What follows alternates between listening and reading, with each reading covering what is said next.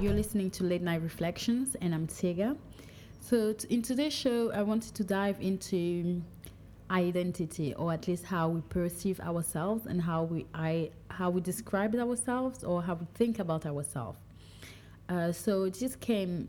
I think it's like kind of a universal. Jesus, sometimes I have so many problems speaking. Universal question that we all have at some point in our life, or I would say during our whole life, we always ask ourselves who we are, or who we think we would like to be, and maybe where we are now. And it kind of came back after also the last episode that I did, which was about how African perceive themselves and the narrative that we have going on in the continent. And I kind of sat on that and started thinking, because during the episode I did say that as Africans we are kind of mentally ill in a sense, and that we have issues with our own identity. And so as a collective we already have issue, but also as an individual we do have a lot of issues.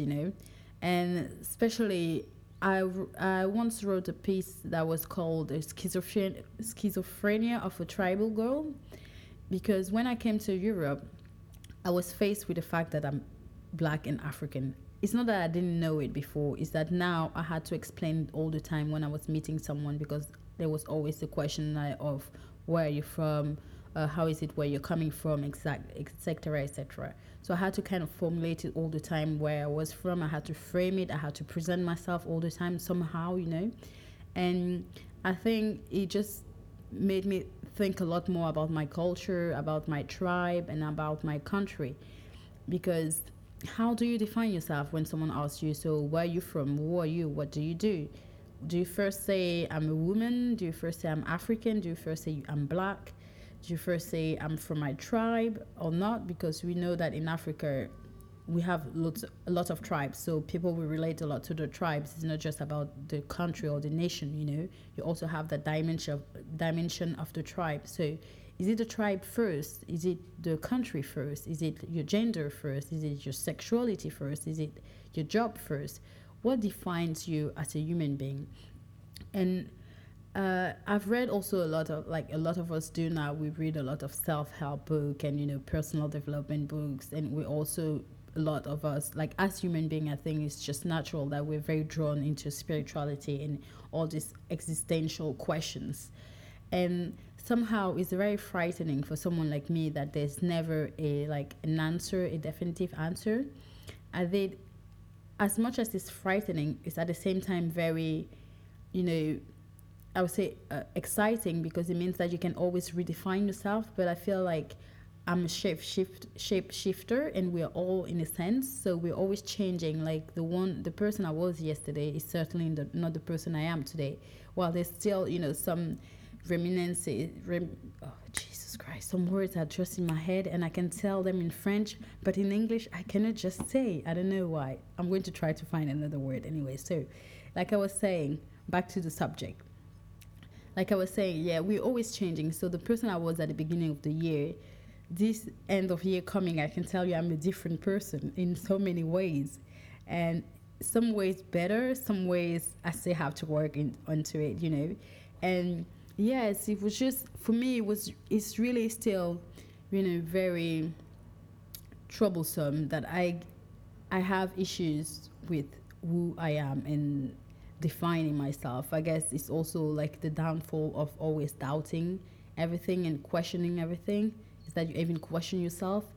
And I also question the fact that I'm a female or woman, if I may say, because what makes me a woman really?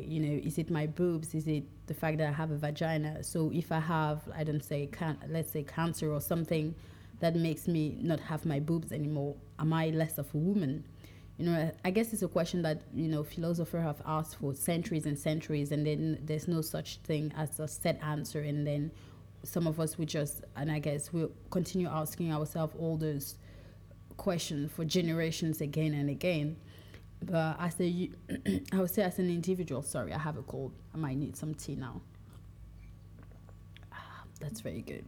So I was saying, as an individual, it might be interesting to kind of dive into it and not feel that everything is set into stone, and then There's no way of us escaping either what was imposed to us by other people, be it family, friends, or societies. Well, other people, it's just society in general, or ourselves, or I would say the expectations that we have for ourselves as people. And then maybe if we don't live up to those expectations, being deceived and feel like we've not reached our potential somehow, especially in the time where we are now. I feel like it's just, I don't know how to describe myself, sometimes I just don't know, because I'm a woman. I do think, well, I'm a woman. When people see me, they see a woman. But for example, I have a lot of questions about my short hair, which is like, even though it's kind of fashionable now, people always ask me like, yeah, but why did you do it? As a woman, why would you like to have short hair? We don't get it. Surprisingly enough, I have those kind of questions, yes. So it made me think about the fact that, okay, so for you, you do think I'm less of a woman? They say, no, it's just that you're less feminine, they would say. So if I have no boobs, does it mean I'm less of a woman also? It kind of makes you question what you hold what you hold for granted, I would say. And then how would you live without it? How would you redefine yourself without it? And those are the kind of questions that I just have. Like, the show is like reflections. I don't have any answer per se, but I do think that it's also important sometimes to pause and ask ourselves who we think we are, and regardless of what other people say, or even what you say about yourself, because we have to remember that we have all those inner voices that speak to us, and sometimes they are not us, or are they? I don't know. That's really interesting there. Like, we have to, like, I think as human beings, we just have to sit down and analyze all those conversations that we have with ourselves first, and then the conversation that other people can have about ourselves. And sometimes it's really striking how we can perceive ourselves so differently from what other people see or what they perceive. And then at the end of the day, after all this rambling, I just realized that you cannot really control how people perceive you. You cannot really control how people feel about you. Well, to some extent you can, of course, because science, and psychology teach us that we can play a little bit around that. But there's some things that we cannot just fully change about ourselves. So I just came with the agreement, my own agreement to myself, that actually I'm not changing with the years. I'm just discovering a little bit more of myself. I'm revealing myself more than changing, if that makes sense. So I feel like I'm not so different from the 10-year-old that I was. I feel like I'm more reconnecting with myself more and more, and I'm getting to know myself more and more. So more than a change, it's more of a self-discovery than anything else. So I don't know. I know the person I am now, and at least the dreams that I have now, and I don't know the person I will be in 10 years' time, and I don't know how I will define myself at that point. So for me, I would say the biggest truth is maybe my tribe, to be honest with you. When someone asks me where I'm from, sometimes I'll say France, sometimes I'll say Cameroon, but in my deep heart, I'm more from my tribe than anything else, because I feel like that's more tangible to me. I don't know, my heart sings when I hear a song from my, in my mother tongue, for example, or I hear someone having a conversation, even though I don't speak it, but I do understand it. It somehow makes me feel a type of way. So I did decide that I guess that's what will define me the most, and that's kind of where I'll find, a lot of a lot of characteristic that can define me, a lot of the values that I live by. I'll say it's more of a tribal identity than anything else. I guess someday I'll be more, generalistic, or more open to other things. So I'll learn certainly more about myself, and maybe my tribe, and maybe the people where I'm from, and generally define myself differently. But somehow for me now, that's what I'm using to define myself when I'm talking to myself anyways.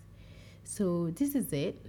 This is a very short episode, so I guess I might maybe download another one this week to help with that, because this week will be more about chit-chatty stuff that I see around, and the questions that I have in my head, and I never have an answer for it, and I guess I'll never have an answer for it, and I guess that's the point of life, is never having an answer, a definitive answer anyways.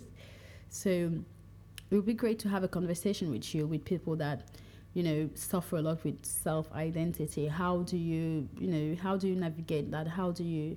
What defines you, and how do you cope with the fact that if maybe you might lose that attribute one day? How do you think you would define yourself? Do you think, like me, that we are all shape shifters, and then we're not set in stone, and then we just discover ourselves day after day, and then that there's no such thing as a frozen identity somehow? Or do you believe that there's a core identity that we have and we carry with us wherever you would go? It'll be very interesting to hear what you have to say. And thank you again for everyone listening. Well, everyone, few people listening. Thank you. It does encourage me to do more, and it does stress me because that's just my nature. I'm very grateful for people. I don't know why I'm babbling now.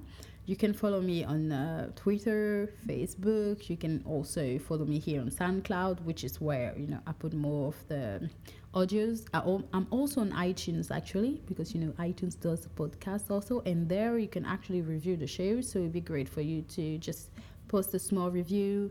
Any feedback would be really nice. Like, those people listening, please tell me if there's anything I can change about the show or the way I speak, I guess, if that's possible ever. And thank you for being there. Thank you for listening. You were listening to Late Night Reflections, and I'm Tsiega, and have a lovely day or evening depending where you are on earth, and see you soon, and take care.